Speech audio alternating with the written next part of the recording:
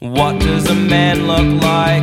Over the last year, we've been talking to people around the country about what it means to be a man. I could not understand why anyone would see putting your head between two other men's buttocks as being the high point of New Zealand culture. I was staggered by it. My old man, ever since I got married at 19, he basically told me, like, you gotta be a man, take care of your wife, and if we have kids, which we do, I gotta take care of them too. How do I be a man? Is it with a firm handshake?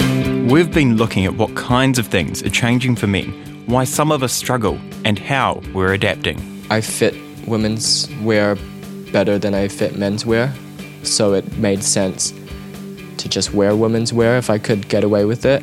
The angle between your arm and your forearm, it has an angle like that. And this is different between male and female, and it can potentially have an impact on how the accuracy of our throwing ability. This feels quite controversial, this sort of stuff, so throwing like a girl is actually a thing.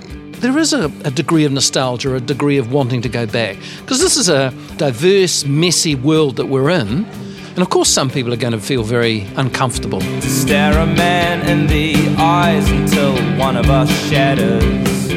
He'll Be Right, a 6-part podcast series from Stuff and Bird of Paradise Productions, starts Sunday, January 17.